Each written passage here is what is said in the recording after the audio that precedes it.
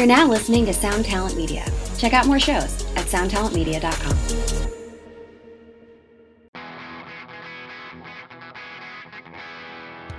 I'm going to start off saying long time no see with the assumption that you may have already listened to today's other episode with UK punk band Brutaligators. They're playing a couple shows with this guest, Proper, coming up real soon.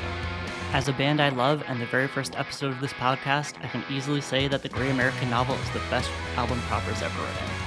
Our conversation is really wide-reaching. We're talking about writing an album that's not quite as uplifting, branching out into heavier music to give representation that they didn't see when they were growing up, writing with their self-described idol, Dan Campbell of the Wonder Years, while still being able to say no and not catering to white suburban male experience, and just overall being badasses and doing the things they want. All that and more coming up in 2 seconds.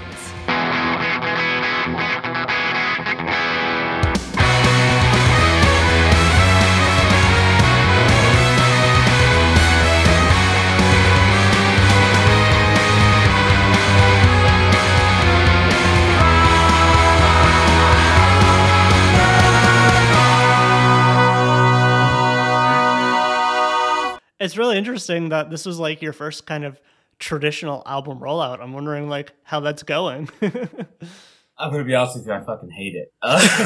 Because we usually are just like, hey, here's the album. Or the second time we're like, hey, here's a single. And then a week later, okay, here's the album. So this has been torture. It's been really, we recorded it 13 months ago already. And we were like, okay, cool. Summer 2021. Let's rock the shit. And here we are. About to be spring 2022 and it's finally coming out. So it's not been, the labels are right, but it hasn't been fun being patient. I don't have patience in me to my tour. But I mean, it's got to be like super exciting that you have the UK and Europe tour to look forward to. I know you had like South American plans before the pandemic kind of ruined everything as well. Like I'd love to hear kind of about just those plans in general and how you're feeling about it. Yeah. So the UK and Europe tour was supposed to be 2019.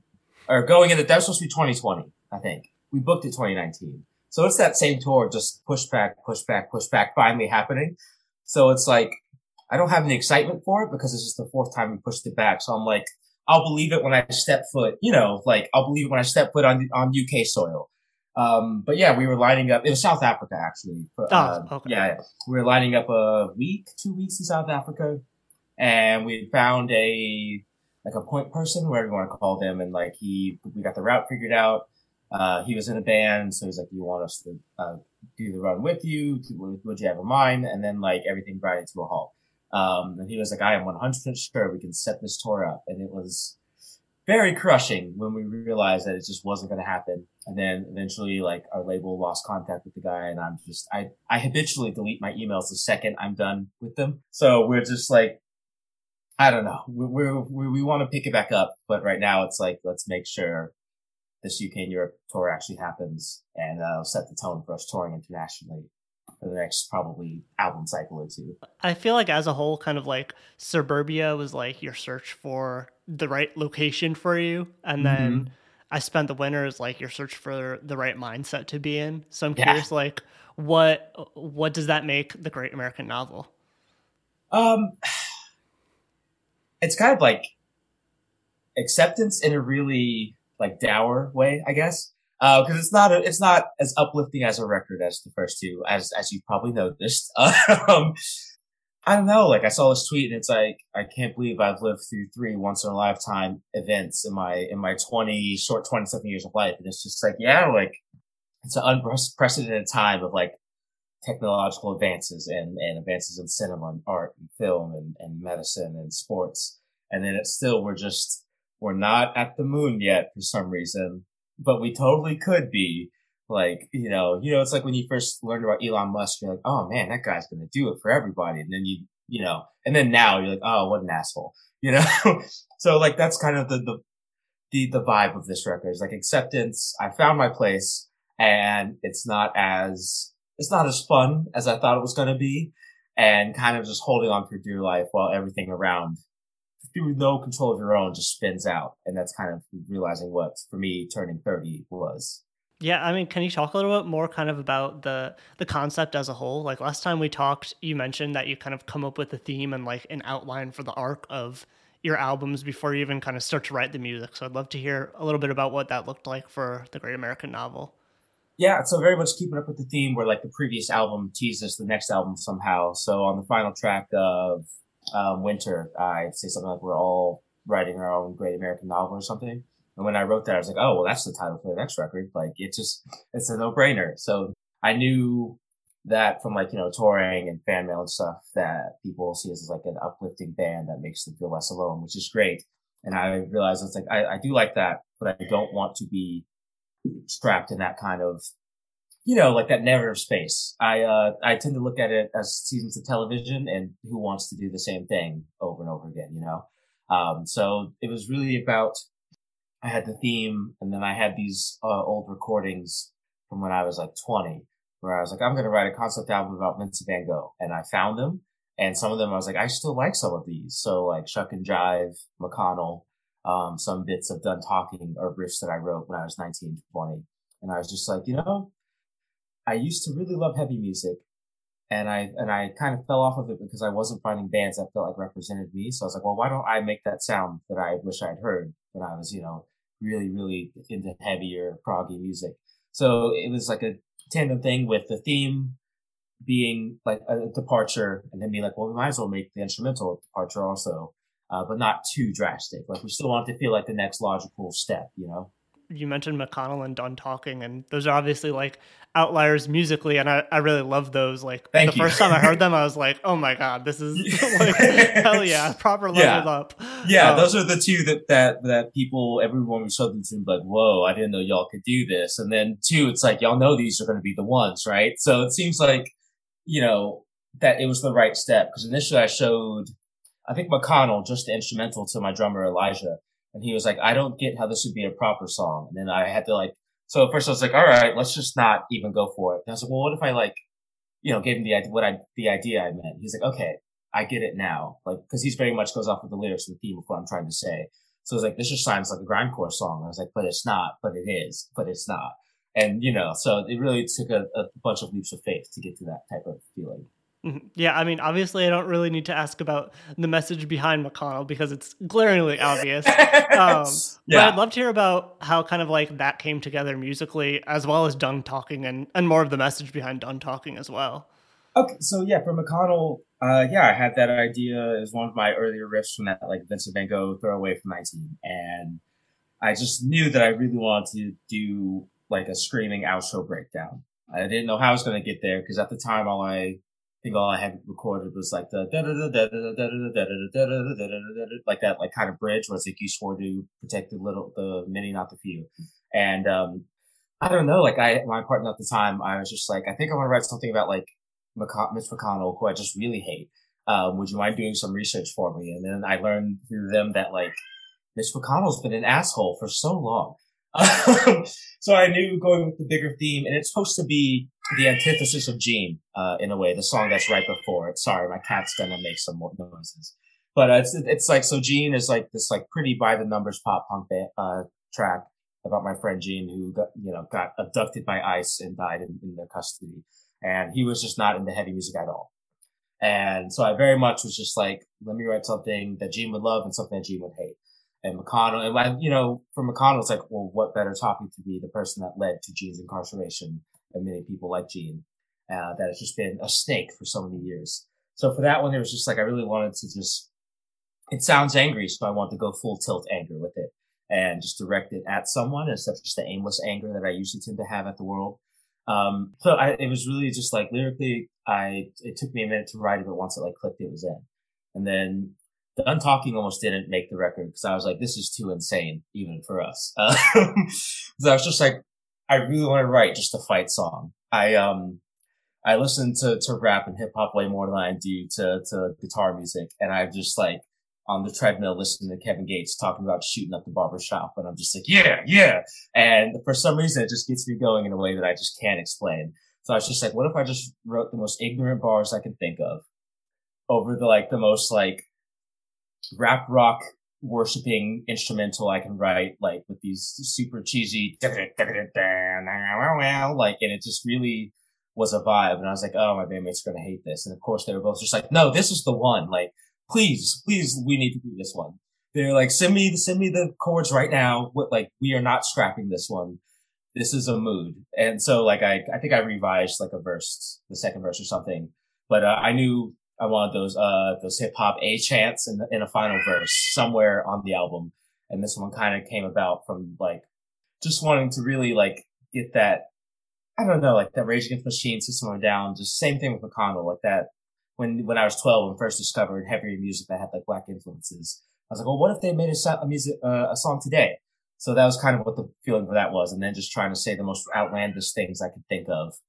For sure. Yeah. I mean, as a whole, it's like you clearly, I feel like a lot of bands kind of go the route of more accessible as they go on, but you're kind of like, not quite more abrasive, but definitely more like in your face. Yeah.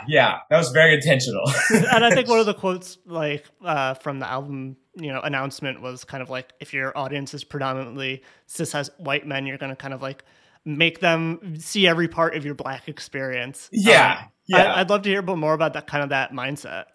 It was just, so for me, I know I was at some point going to be 30 when writing this album or coming out. So like I had that intention. So I'm now 31. Elijah just turned 30 before this thing came out, and Tosh just turned 39 a few weeks ago. So it's just like, I really want to avoid, just because of our age, going the more pop approach. Because, there's no shame to it, but it is definitely a noticeable thing where someone who like cuts their teeth on the DIY circuit or indie-ish circuit, starts to like kind of pop off and make it. And they're like, all right, let's do some Taylor Swift worship. And it's just, I just know that's not my thing. And I was just like, all right, we're getting this bigger advance and this bigger label. Dan from Wonder Years wants to write songs with me. And he was one of the people who was just like, yeah, like, let's like, maybe we want to get those suburban white kids. Like, and I'm like, no, we don't. Like, check out this song. And then he was like, okay. And like, so Gene is still his favorite. He helped me the most with that song, but like I made an intent where I usually do, all right, let's like try and do like have a checklist of things to do, but still keep it as poppy as possible for being a guitar driven band. I was just like, what if we just tried to flip that where I lean into my Epic Drive-In influences, my Mars Volta influences, my Code and Cambria influences, and just who are all arguably very catchy, but they just don't want to be, So trying to make a conscious effort to be like jarring at some points, or like the ending of McConnell, and then going into something really light like Ganymede, which is like a country song pretty much. So it was like, we can have that balance with what haven't we done? Can we make this challenging and abrasive in a different way than usual? And will people still nod their heads to it? So that was kind of the intent. And I could tell, like, even my band, like I was saying, they were like, this sounds like a proper song. Dan Campbell was just like, let's, I think we should make this successful to like suburban punk kids, or like the label being like, I don't understand. Can I hear another version of this or that? Or I don't think it was labels. People on the team, doesn't matter who, but it was just like, but once it clicks, So that was very much the intent, for it to be like, I didn't know I would like this, or at least not coming from your band, but I really like it. Yeah. And I mean, you mentioned kind of like your team, like now that you have kind of a bigger team, and also, kind of going around along with the traditional rollout that we were talking about, did you find it easier or harder to kind of like make the album that you wanted to make now that you have kind of more cooks in the kitchen in a way? Oh, easy. I'm very hard to work with. I notoriously say no more than I say any other word. So I from the jump, I think we talked to about 6-7 labels in 2020. And Father-Daughter was like, we talked to them pretty early on, and I was just like, we're keeping our masters. We want this much. This is what we want. They're like, yeah, of course. And I was like, all right, they're the one. And then the manager was just like, well, hold up. We still have like 3 others. I was like, no, they're the ones. So I very much try to avoid putting myself in a box where I'm going to be limited. There are some labels out there, they like take percentages of your tour. They get final say on what songs make the album. And it's like, that's very much not our scene. And luckily we built ourselves as a band that doesn't do things like that. So there wasn't much like pushback, if any. I already work in a way where it's like, okay, I won't work unless you ask me to. So it's like, you want an album? Okay. We did a song a day for about 3 weeks, and then we turned it into demos. And like, this is what the album sound like. And then we got the money recorded. Like, here you go. So it's a very much like bang, bang, bang process, to where it's like, I know what I want to do. I need this much to do it. Just believe me, and we'll knock it out. And we usually try to preface it that way. But I don't think there's been much pushback at all, really. Everyone's like, I think I get what you're trying to go after they heard, I think Red, White, and Blue was the one where people were just like, oh, okay. Even the demo version, like, I see, I get what you're doing. Yeah. That one, like, especially after the string of singles between albums, like that one really caught me. I was like, okay, yeah, this is the proper I know. This is the proper I love. Like, it reminded me very much of like a Suburbia vibe. Yeah. For me, it was like the Lucy singles is what we call them. So the Lucys were like, let's kind of finish up this chapter of like really leaning into emo and Midwest emo. But then we would do little touches like at the end of Aficionado, where there's like a synth part with programmed drums to kind of give you a feel. And then a bunch of people were like, are you doing pop next? Why does it sound like this? Or like a ballad with Zuko alone, being like, so what are you going to do on the next record? And then just kind of shifting everyone full tilt to like, all right, here's Red, White, and Blue. And it was very intentional that we would do something like that. Yeah, I mean, could you talk a little bit? You mentioned the writing sessions you did with Dan Campbell. Like, I'd love to hear a little bit more about that, and especially kind of like you mentioned kind of like basically saying no to someone who you was clearly like a big influence on your writing. Yeah. I'm just, I'm difficult to work with, and I know this, but obviously when it's like, someone's like, yo, I've been listening to you for 15 years. It's definitely like, I had to be like, it's okay to say no to him, like to myself, hyping it up. And like, it's very much, he'd be like, okay, he's easy to work with. He was like, okay, like, that's fine. Like, he wasn't just like, I think that's the move, like, do it. Like, he would give his input. I'd be like, I like this one, maybe not so much this one. And that would kind of, that would be it. I also like am such a freak about letting anyone hear any songs that like I would send him full demos with drums and bass and guitar. So it's like, he would be like, all right, I get what you're trying to do. So mostly it would be like, oh, why don't we end the album like on a acoustic track? So it's mostly like me being like, the bigger picture is what we need to work on.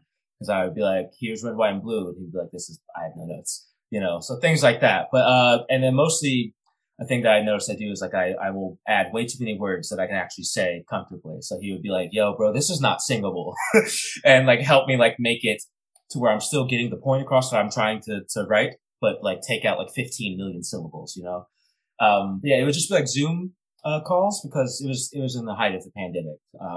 I think we were still in lockdown when we were even discussing working together. So, it was through Zoom and he's like in Philly or somewhere near there. And we would just do about 2 songs, probably work on 2 or so a day. And it was, like I said, just like helping me not be so verbose with words. But it was a fun process. I definitely would do it again. It was just weird after like months in lockdown being like, all right, now I have to like hang out with my idol and act like I'm not about to shit my pants, And actually interact with someone. Yeah. Yeah, I mean, and as far as like the recording process, recording with Bartees Strange, who's obviously very genre fluid as well. Yeah. How was that kind of like environment for you? Oh, it's great. We came up with Bartees, his band before the thing he's doing now. We came up with them doing, the basement shows in Bushwick. We always had like a friendly rivalry where it's like Bartees would see us do something. He'd be like, I want to do that. And then we'd see Bartees do something that we want to do that. So it's just, it's just the continuation of when we met in like 2017. And again, Bartees being another like genre fluid person. Yeah, he would hear a song and be like, yo, like, let's add some lap steel to that bitch. And I'm like, yeah, let's do that. So like it was, again, like being very particular about how we operate. Like we knew Bartees was like the one. I think I had called him. We set it up even before his record had come out. So I had called him and he was like driving. He like pulled over on the side of the road and called me back after I texted him. And he was like, yes, I'm down.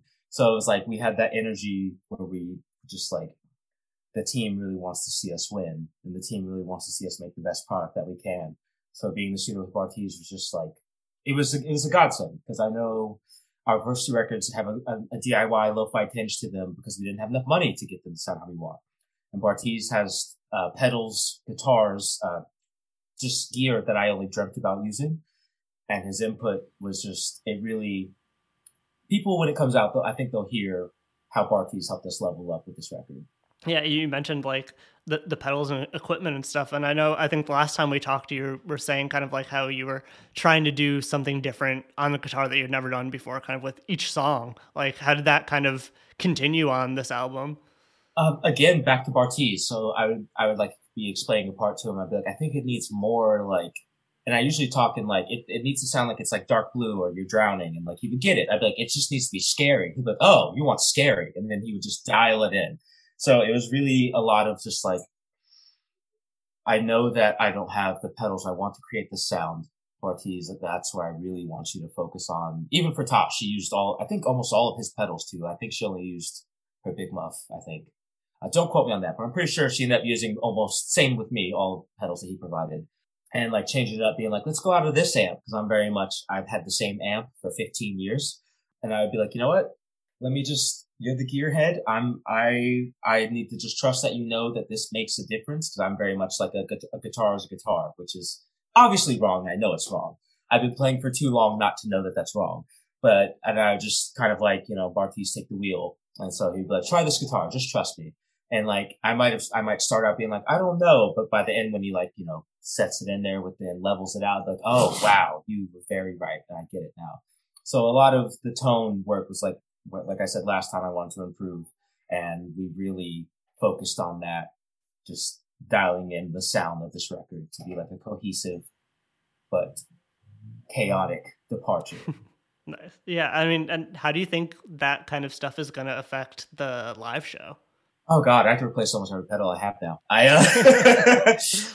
Yeah, I've been wanting to upgrade, because same thing with my amp. I've been playing the same pedals since day one. So I'm saving up for the pedals, but for the effect, we are going to have two people join. Alexa, who usually does lead guitar for us anyway, and then my friend John is going to be our rhythm guitarist, so I can just focus on either third guitar or just vocals.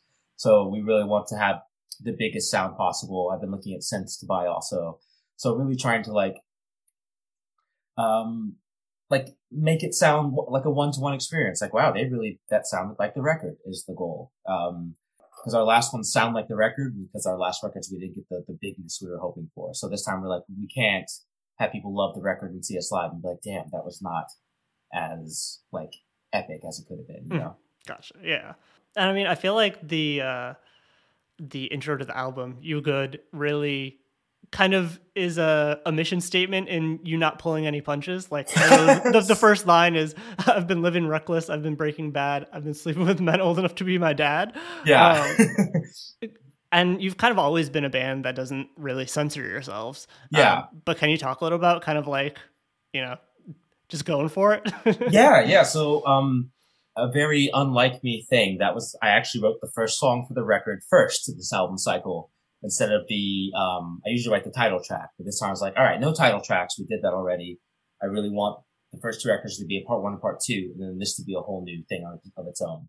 So I scrapped the title track idea, and I was just like, let's write the first song, so that way I can't make myself back out of any choices, So like that first line was very intentional. I was like, we usually pretty hit hard with like a big opening line, I like to think, for our records. And I was just like, let's just really like go to a 1,000 on it. So I literally had that line in my head, and then I was just like, all right, well, where do you go from here? And I was like, all right, I've been drinking a lot because I've been in quarantine and alone. It's like, all right, where do you go from here? And I was just like, how like much of a grief tragedy can I make this one song in 90 seconds, So it was very intentional that it's going to be, you're in for like once you hear that first line, you're in for a holy shit moment. What is that? 20 seconds? I'm 20 seconds into this album. What is about to happen is what I was going for. And then that's why Shuck and Jive is the next song with those three big hits, And I really wanted to be like, all right, first song. I always wanted to like pull a Coheed and have a 10-minute song as the opener. But I was like, you know what? Let's do 30 seconds, no choruses, just 3 verses, and just hit it as hard as we possibly can. So that was definitely the intent, to make it like a whoa, they're not pulling any punches moment. So by the time they're like 6 songs in, they're just like, whoa. Yeah, I mean, and you tweeted, I think maybe last week or something, about kind of going extra hard on the queer angle of your music. Yeah. And I just wanted to kind of like give the opportunity for you to talk a little bit about kind of like that side of your identity. So that's part of the big reason I moved to New York. I was just like, I am so tired of either trying to meet men that are in the closet or meet men that aren't as well dressed as me. As vain as that sounds. So I was just like, it's cool, but also, the pitfalls of speed dating, and especially like dating or meeting up with men on nefarious apps, is that it's very transactional. It's a lot of years old pictures, or about 10 years age difference when they originally led on, stuff like that. So I usually try to write like queer songs on like a happier life, but I was like, you know what? If this record's going to be a bummer, let's just make it a bummer. So there's like the intro and there's a track, The Routine, and it's on A$AP Rocky in the last record. I'm like, I'll just overcompensate with hypersexuality. And it's like, that's a very real thing for me, where it's just like, I don't know why I'm doing this, but here I am at this hotel on a Tuesday at 3 a.m. So it's just, I really want to lean into that and have it be like an uncomfortable look into my life, as opposed to like, like, oh man, fucking disgusting, made me feel so good. Like, thank you for writing something like that. Or like the defiance of this track or that. I was just like, let's talk about the pitfalls while we're in the middle of a pandemic, and that it's not all glitz and glamour. It's kind of the goal, especially with dating and hookup apps and just what have you. For sure. Yeah. And I mean, you also kind of tweeted recently about kind of as a band of quote unquote older people, you have kind of like different goals and objectives that have kind of, made you feel like you've already made it, and everything, on top of that is extra. I'd love to hear kind of a bit about like that mindset and how that affects kind of the way you work. Yeah. So I come from a non-musical family, so it really like set in that I've like made it at a comfortable age where they're just like, oh, rock star. Like whenever I meet my parents' friends, like, oh, what are you taking every lady to bed? You up till 3 a.m.? It's like, no, like the show ends, we sell merch, we take pictures, sign vinyl, and then we go home. So like, I've been playing music since I was 12. I've done a few projects that have like done fine for themselves when I was 20, and I definitely had that mindset where I was just like, this is nothing because I'm not a rock star. And now looking back, I'm like, no, this is like my third band that has done something that's meaningful to me and made it, quote unquote. And now that I'm seeing it through the lens of a 31-year-old, it's like, I don't know, like who wants to be touring 10 months out of the year, doing drugs every night, in bad shape, getting bad sleep? Like my idols know who my band is. They want to play shows with us. Like that's it. We tour enough to break even, soon to be making a good, decent profit. That's fine with me. I very much dislike being noticed in public as rarely as it happens. I just want to pick my nose in an Arby's in peace, I'm just kidding. Whoever listens to this, I don't do that. I don't eat Arby's. But like I realized as we're getting older, or seeing the fatigue in my bandmates when it's like a 3-week tour and like they help out driving, and we're a very cooperative band. It's just like, hey, can you do the merch table? Like, hey, I know you just sat down to eat your food for the first time since we got it at 2 p.m. and it's now 11 p.m. But this person's a drummer and they really want to talk to you. Can you just come down? Like, you see it. And we're all in relationships. Tasha's married, and it's just like, this is fine. This is good. That's it. We don't have to. It would be nice, obviously, to like just pay the bills with music, but also like doing a few really good tours, meeting other musicians that we really like, and then like advocating for younger musicians that we're just hearing about and think that more we should hear about. That's the goal. For sure. Yeah. I mean, I feel like, that whole kind of music industry relationship ties in a lot with Shuck and Jive. And kind of like, that idea of the concept behind the album being, how Black Genius goes ignored. Can you talk a little bit about that song? Yeah, so that actually is directly inspired by us talking to labels in 2020. It was just, obviously I can't name any names, but there was just like this, like, I don't know if it's a normal industry thing, but we would hear through the grapevine that some label likes us. But then they wouldn't reach out. So then they would like play possum and wait for us to say something, then take like a week to respond, ask to hear a song. So I'd be like, all right, here's Don't, which is really, I think it's a great song. And then they'd be like, okay, this is really good. Can we hear something else? We're like, okay, I guess let's get aficionado out there. It's like, oh, this is great. Can we hear like 2-3 more? And be like, what do you want before we can actually start talking? And we noticed it'd be like a whole thing, or like we were getting offers from bigger labels, or hearing about what they would offer us if we were to reach out to them, because of course they wouldn't hit us up. And it's just like, take percentage of your touring profits. They get to be like, yo, this song needs to be changed, make it more poppy, or like write us a hit. And it's just like, it just really was slimy. And there was always like 40, 50-year-old white men from the suburbs that like, it felt like I was shucking and jiving. It's the name. And that's why, like, when we got the father daughter, which is a team of a woman and a black man, I was just like, y'all already get what I need to thrive. So I already, from my online presence, don't care enough about industry bullshit, to put it that way. It just felt really slimy and gross. And that song was like my response to that. And I was just like, it's fine if we only get to 15,000 monthly listeners instead of 100,000 because we didn't play the game. You know, I refuse to play a crooked, corrupt game in the first place. And if it hurts us, that's fine, but I'm going to write a song about how I feel about it, you know? For sure. Yeah. And I mean, kind of going with that idea of like taking the reins, you know, you directed the video for Red, White, and Blue, Milk and Honey. And I know that like film was kind of your first like huge passion. Yeah. So I'd love to hear about kind of like what that process was like for you. Yeah, so it's so expensive is how it is. That's why I defaulted to music, because I've loved film since a good 5 years before I started playing music. I would sneak down to like the family room TV at night and like go to HBO or Showtime, and like initially it was to see naked people, of course, as we do at like 6, 7, 8 years old. But then I was just like, I remember I saw Y Tu Mamá También, which is a Mexican film, came out in like 2001.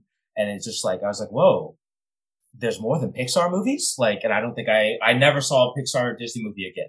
Like, I'm not bullshitting you. Like, I never saw Finding Nemo.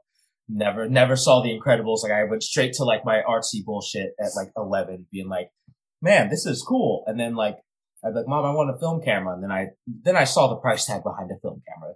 So I just kind of had to do like, you know, all right, I'm going to play music. I can get $100 guitar, you know. So this time, like, as I'm getting older, like, I have a savings now. I was just like, I'm going to go to B&H and I'm going to buy a gimbal and a camera and some lenses and stuff and just like do the whole YouTube Academy thing where I just watch hours upon hours of film theory and stuff, which I normally watch anyway, but just for like how Wes Anderson did this instead of how to get perfect color grading. So it wasn't too far out of my wheelhouse already. So I was just like, I'm going to make it easy for myself. First video is going to be a performance video. So the song was only 2.5 minutes, maybe 2 minutes, 45 seconds. And we probably shot an hour or so of footage because I was reading about like, you know, you can't tell that your shot's out of focus until it's too late. So get more than you need. So it was a lot of that and then learning. I tried my hand at actual editing for the Milk and Honey video and it's fun. It's just like, I don't know, expressing through film is like one of those things where it's like, yeah, everyone like takes a selfie or like a phone video. But being like, man, I made this and people are telling me it looks good and that like our outfits are nice or the set design is nice, you know, like, so it's always something. So I really love clothes. I really love photography and I think we get recognized for our ridiculous outfits just as much as we do our actual music. So it's just like all of those things in the one plus like cool editing effects and like just really making something that's your own, you know. I really wanted to give that a shot and I think that we did it. We're going to try and do one more video probably. Don't know what song yet, and I just really want to like save a bit more money and get a nicer camera this time and like take more time to edit and see what I can do. It's like a new challenge after 12 years, 18 years of playing guitar. It's like, well, what can I do with the camera? You know? For sure. Yeah. The two little things that I really stood out to me were like the clapping hands emoji for the rhythm change in Red, White, and Blue. Yeah. And just like the overall, like the storytelling of the Milk and Honey video. Like I love the way that like kind of the, you know, the footage interspersed with the like silent movie cards and stuff. Like, I feel like that was a really effective kind of device. Thank you. I think we live in an era where everyone's realizing that you can do so much with so little now. I really like saw it when everyone was doing those quarantine music videos, you know, and just being like, yeah, you can have a good looking video for no budget or a small budget. And like, especially like in like where the art house cinema world is now, where every like horror film is like a minimalist exposition about grief instead of just scary shit. Like you really can do anything with a camera and a gimbal and some time and an editor. Yeah, and I mean, you've mentioned that Huerta is like a song that was kind of like a really big milestone for you because you've kind of always wanted to explore, you know, that side of your family. I'd love to hear a little bit more about kind of like how that came together and, you know, what that journey was like for you. Yeah, so just like the backstory, like I, you know, have made so much of my identity and so much of my art around the Black experience that like people just are shocked to hear that I'm also Mexican.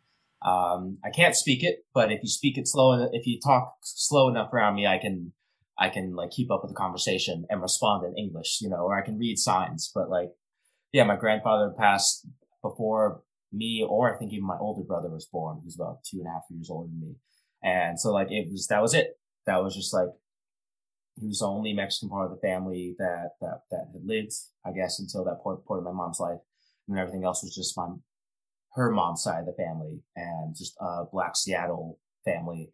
My mom has 9 brothers and sisters. And like, you know, as a kid, you ask like, yeah, what was your dad like? And you get like the watered down version. And then like one day, God, probably 3-4 years ago, like I've been living in New York for 7-8 years now. So I went back to visit them. And we're just in the car driving. And my mom casually like mentions about her dad's drinking problem. I was just like, what? Like, you're not gonna, why am I just, I'm 25. Why am I just not hearing about this? So like it kind of got me on this whole, I guess, journey. And like I got back from that trip. I did an Ancestry.com thing. My dad's side of the family is from West Africa. My mom's side is from El Torreon, Mexico. And like, you know, you try to type in Puerto family, Mexico. That's a common name there, it turns out. So like I went down. Yeah.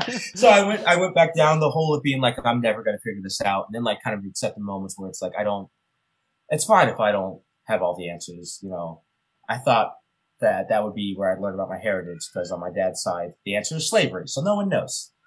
Don't know. No idea. So I was like, all right, at least I'll get some answers on my mom's side. It didn't quite happen. So I kind of like explored that, knew I wanted to write something. And I wrote the bridge, for that song. Or I did the guitar part where I was like, oh, it would be so cool to do like some kind of like nice little like groove to it. And I was having trouble just with the rest of the song. So I kind of shelved the bridge, in my Dropbox riff folders idea on the thing. And then I was messing around guitar one day and I showed Eli the part that would become the chorus. And I was like, I have this breakdown I want to use. And he was like, wait a second. What if that was the chorus of a song? And then like, it was also, this record was our first time being really collaborative in the writing process. So I was just like, I don't hear it. He'd be like, all right, well, let's figure out an intro. So I like went through my Dropbox. I found the wow. I was like, all right, let's put those two together. So we did that. And he was like, let's do like a kind of like a galloping verse. So like, I really followed Eli's lead for this song.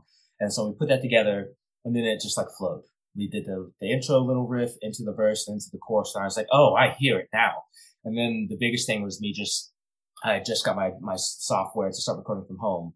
So trying to get them to understand what I meant for the verse or for that bridge it was torture. Cause like, yeah, it's like a clap part. Like, and I would send them like Boy with the Coin by Iron and Wine or like some Pierce the Veil songs. And they'd be like, I don't get what you mean. And so like, I finally did all the painstaking tasks of like getting it all lined up on GarageBand. And they're like, oh, I get it. So we had the instrumental down, and then for the when I was writing the verse, I was just like, I don't know how I'm supposed to attack this without it sounding like any other song that I've written about my heritage, you know? So I think I had the Quien Soy, which is Who Am I in Spanish. And I kind of built out back from that. And like, again, I worked on it with Dan, and I was like, I have these parts, but I don't think they're that great. He was like, no, it's so literary. Like, it sounds like an essayist over a song. And that's where like, because at first that whole course was just filler. It was like I could have been a farmer in the grasslands, a telenovela stuntman. And I was just like, this doesn't make any sense. And he was like, no, like, you should keep doing this one. Like, it's literary. It's so like fantastical with its telenovela stuntman to like the working class farmer to the musician, but from a different country in a tubist and a corrado band. And I was just like, okay, let's go from there. And I kind of like asked my mom about my grandfather a bit more and just kind of filled in the blanks about like heritage and the theme of like, I don't know you. Would you like me if I did know you? You know, heritage is a funny thing, and just kind of, we just reverse engineered the song to be something that was like actually cohesive. After I usually like can figure out like what I want a song to be and write it in about a day. This one I was just like, I think I took a couple days and been like, okay, it's not bad. It's okay that it's not very direct as I usually am. And let's see if anyone likes it. Nice. And I mean, it seems like that has been the one so far that's gotten the biggest response. Yeah, surprisingly, it's been that and Milk and Honey. Like, I really thought Red, White, and Blue was going to be the anthemic single, but Milk and Honey and Puerta, people are really, when you're just like, oh, this is the one, everyone's going to love it. And then it's like, oh, people love this one more. It's a fun surprise to see. For sure. Yeah. I mean, it seems like that and Gene are kind of like the two kind of like closest to you in a way. I get that. Yeah. Can you talk about that song a little bit more?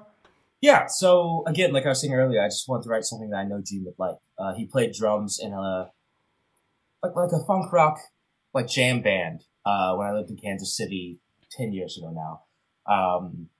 And it's pretty literal interpretation of lyrics. Like last time I saw him, I was hitting up for money. Like he owed me like $40-$50, and that was the last time I saw him alive. And so I kind of wanted to really write something he would like, and also like, I'm not a spiritual person, but something that's just like, he'd be proud if he heard it, or if he's somewhere else in the cosmos, like being like, I forgive you for, the last time you see me, just sticking me up for $220s. Like, it's not even like, bro, you owe me $100, But, when you're 22, 23 and you're struggling and broke, that's $40 is your groceries for like half of the month. At least it was for me. But yeah, so instrumentally, this is the one that I worked on with Dan that sounds so much different than when I initially had it. I was trying to go for like a 90s, like alt rock kind of sound, with that really driving it's just three chords, and it's just like a da na na na na na, and I really was just like, from those, like, now that's what I call whatever CDs I listened to when I was 10, and Dan was like, no, like, you should lean into the pop punk of it. Like, you could have a way bigger chorus than what you have. Because initially that last chorus didn't happen. It just kind of like, it also was like 5.5 minutes long. Where, you try and tribute to a friend and you realize you're doing too much. So Dan helped me cut it down. I think it's like a little under 4 minutes now. But he had a way better structure than I had. And it was just like, we didn't change any of the lyrics. He just, once again, helped me try and make it singable. So it's not me trying to just huffing for air, trying to get all the words out. But yeah, thematically, it's just regret, but in a very specific kind of way.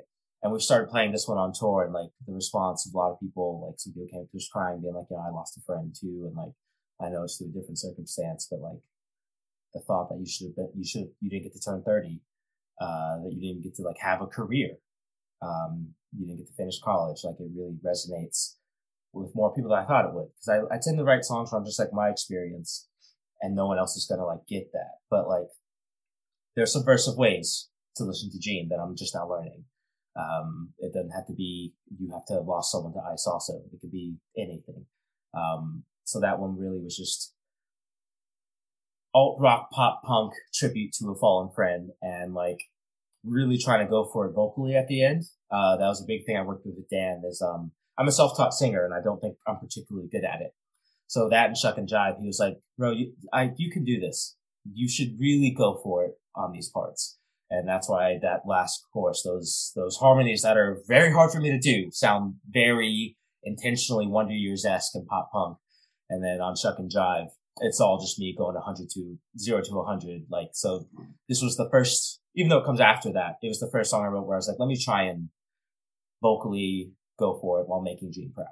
Yeah, you kind of mentioned it, but it's like always so interesting to me how it's the most like personally specific lyrics that are usually the ones that hit the hardest for me. That's like, I literally don't understand this situation besides what I'm being told in this song, but it hits so close to home. Like, which is odd, because obviously me being like a queer Black person coming up in metalcore and hardcore and punk, like, it wasn't written for me, but I still, and then I don't know how it never clicked. I'm just like, oh yeah, I guess I should have seen it, Yeah, and I mean, on kind of the opposite side of things is in a van somewhere outside of Birmingham, which is like very much has this. It feels more on the fictional side of things than the personal. Can you talk a little bit about that one? Yeah, that one actually is very literal. We were on tour 2017. I think the only U.S. tour we got to do for winter before COVID hit, and we were touring with this rapper named Alfred and their friend who was their DJ slash like they would do songs together, Logan. And so literally like we were in the back of the van. I grew up, very Southern Baptist, like men aren't supposed to hug, touch Mississippi bullshit. And like Logan started falling asleep and like his head hit my shoulder and I had a whole just internal monologue of like, you should put your arm around him. And then realizing, why do you have to monologue about this? And it was just like a whole thing where I was in crisis and no one knew what's the wiser. We were like on our way to like, we were playing with an insignificant other in their garage in the backyard. And like, I was just off for the whole rest of the day, but like, you have to hide it because it's such a weird thing. Everyone would be like, well, what was the issue? Just hug your homie. What are you talking about? So yeah, it was very literal thing. And it's like, it got me going to like the whole toxic masculinity is a self-created thing. Men are oppressing each other for no reason. Like, where it's like feminists are fighting to be held equal to men because we've been putting them down. Black people have been fighting to be held equal to a lot of other races. They've been putting them down, but men are doing it to themselves. We are putting ourselves in prisons where it's like, I can't tell you I love you. I can't hug you. For what? For what? For nothing. There's really no reason. So I really want to explore that. So the first verse is kind of like our sarcastic take on like, oh man, why is my friend trying to buy me a beer? Is he trying to fuck me? Why? What's his ulterior motive? Like I've very much been that friend and people being like, what are you trying to do? Like, once I learned that I'm bi, being like, do you like me? And like, no, man, I just wanted to hang out with you. So it's very intentional. And then the second half is me just trying to just dial in my very hard me without you shit and just scream talk some stuff out. Nice. Yeah. I mean, going back to that kind of idea of the ultra personal lyrics being the ones that hit the most. And Yeah, I'm Good. You talk about, the bell jar and kind of how you connected with that, even though it was like literally something that, the person who wrote it couldn't imagine that someone like you would exist. Like, what is it about that, that kind of like really connected with you? For one, it was like one of the first books I read in high school where it wasn't just like, again, like the whole point of this album is to turn the concept of a great American novel on its own. I would consider The Bell Jar a great American novel. But a lot of people that I've talked to, like online, in person, don't, because it's not like do some Don Draper-esque cool man bullshit or some I went to Morocco and did drugs and came back. Like, and it's just like, that was the first the first book I read where I was just like, wow, like this is a perspective that I've not seen. It helped me understand my own depression and anxieties way more often. And like, when you're 13, 14, like you don't feel everyone's moody is what your parents say, but it's like I felt seen by Olivia Plath. Sylvia Plath. Sorry, Sylvia Plath. And I was just like, I don't know. I haven't read it since, but I was just like every so often, like my partner had a copy, and I would like start reading it. And I'd be like, I don't think I want to cry today, So I would like reread the first few chapters and be like, I can, and now it's just like this mythic thing in my mind where I'm like, I read it at a purest moment in my life and I got what I needed from it. And just the thought that like someone got me who, if she was alive, I don't think would understand how I came to that conclusion, and it's the same thing going to the second verse about like Martin Luther King Jr. and like his whole humility, which I have none of. So it's just like I like to think that the album wraps up on the point of, I've just told you a bunch of conflicting things, but now you can understand my thought process a bit more. Or it's like, Dr. King, I won't change, not even for you. I've been raised on rage and spite. And it's just like, progress sometimes is just being to understand why you said or did or felt something, and sometimes you're not ready to like move on from it or fix the problem. But acknowledging that there's a problem, as a pretty common phrase, is a very big step. And like, I'm trying to end the record on acknowledging that there are problems. Some of them are outside my control, some of them my own fault because I just am combative by nature. And just the bell jar is really just like, some of them are just like, I don't know why I have this chemical imbalance, but like feeling seen is all I can ask for right now. Yeah. And the literal last words of the album are, I know I should wrap this up in some inspiring way, but I'm sorry, I'm just too tired today. Which is kind of very much the antithesis of the end of I Spend the Winter Writing Songs About Getting Better. I guess, can you talk about kind of like concluding it that way? Yeah, so it's the same thing where, like, you don't want to write the same season of television twice. I really like epic enders. Like, even on the first record, we have a two-parter with a key change in it. And then it kind of goes into this epilogue that is this like 3, 4, or 6, 8 waltz song. And then the last record is like this big, what is it, 7 minutes probably? 7, 8 minute long song. And it's just epic. And like, I was like, what if we don't do that? I think that Americana is strong enough on its own to be this really like djenty, proggy, like it's epic enough, but it's also 3.5-ish minutes long. And I just really want to intentionally have that be the big bang, and then the last song be kind of a fizzling out. For me, like my anxieties and depression very much work to where I will overwork myself to the point where I just fizzle out. So I wanted it to feel like a come down from like a manic episode, where it's like you're realizing what's going on, but like I'll get to it tomorrow, So, and like, we are very much known for like ending our songs with our albums with a bit of hope, or our live performances are very funny, and you can tell we're having fun is the compliment we always hear, which we love to hear. And we really want to start integrating some of these songs and be like, people just really think about it. Like when we started playing Gene, and people, like, we didn't get that much of applause, but then every time we played it, people would come up and be like, I'm crying. I don't know how I feel this, but I do thank you for writing the song. So the ender is very much fizzling out with, I could do something about it, but it's just with pandemic, with health insurance in this country, student loans, is like, I just don't know if me even making a difference or trying to make a difference would even be worth it, Mm-hmm. For sure. Yeah, I mean, that segues pretty nicely into my final question, which is always, just to ask for something you've been thinking about lately, or a piece of advice that you want to share, whether it's music or life or anything else. Just something you want to share. Oh, I hate to add to the discourse, but I've been thinking a lot about Kanye West, who is the reason I am alive and doing music, and the dichotomy of watching his super inspiring documentary and then opening my phone and seeing just the ignorant things he's saying. There's a very real, mental health is a thing that everyone is just now as a collective understanding, but it's also like holding them accountable.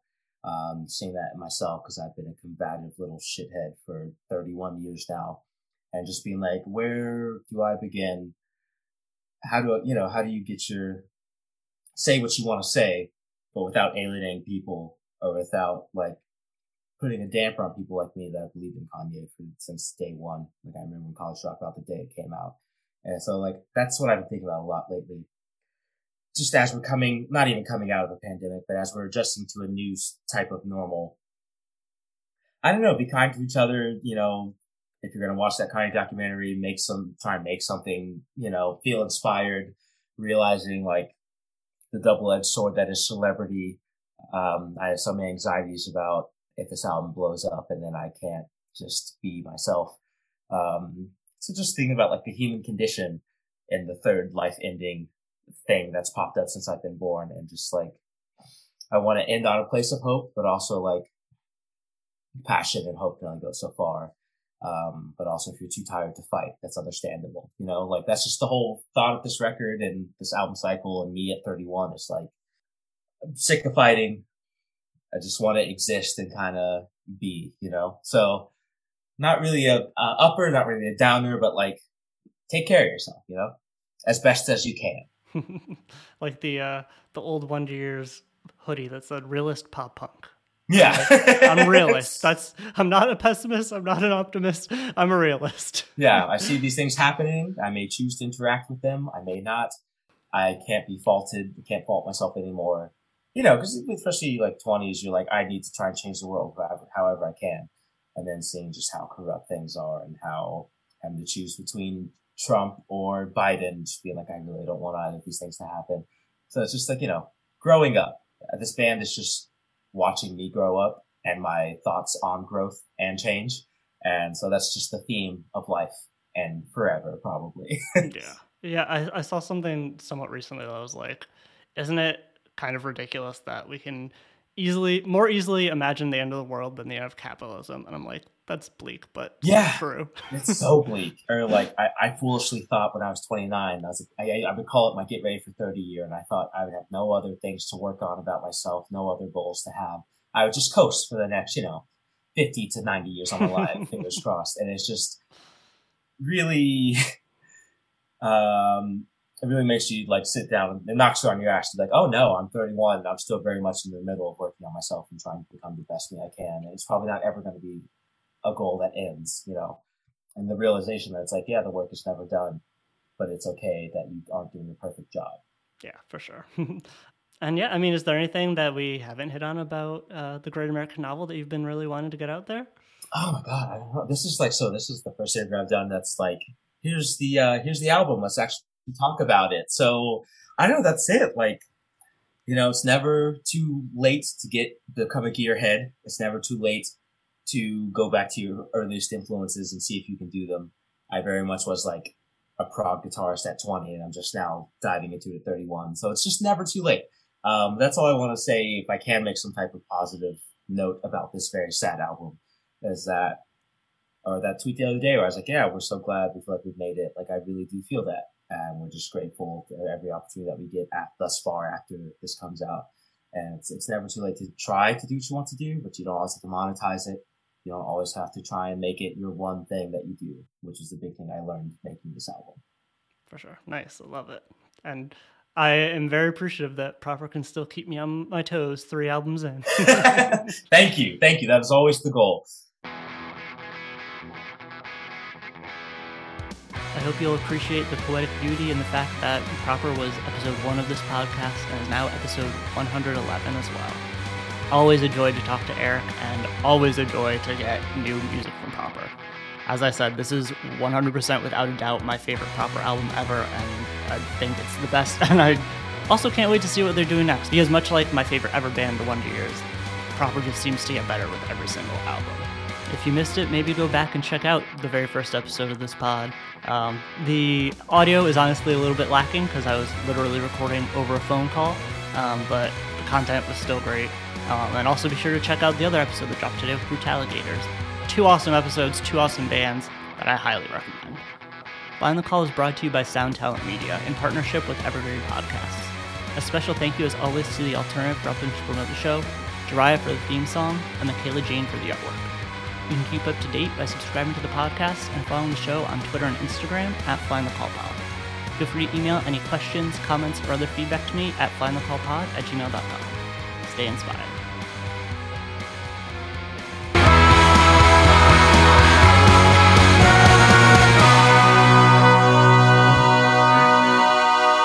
Hey everyone, this is Tuck from Fit for a King, an off-road minivan. Every week I bring you fun interviews alongside your favorite metalcore entertainers with my new podcast, Get Tucked. Join me every Monday with bands like Counterparts, Crystal Lake, like Moths to Flames, and many more. We play unsigned and undiscovered bands, deep dive into each artist's history, and of course provide the greatest breakdowns in current metalcore. Tune in to Get Tucked every Monday, out now through Sound Talent Media.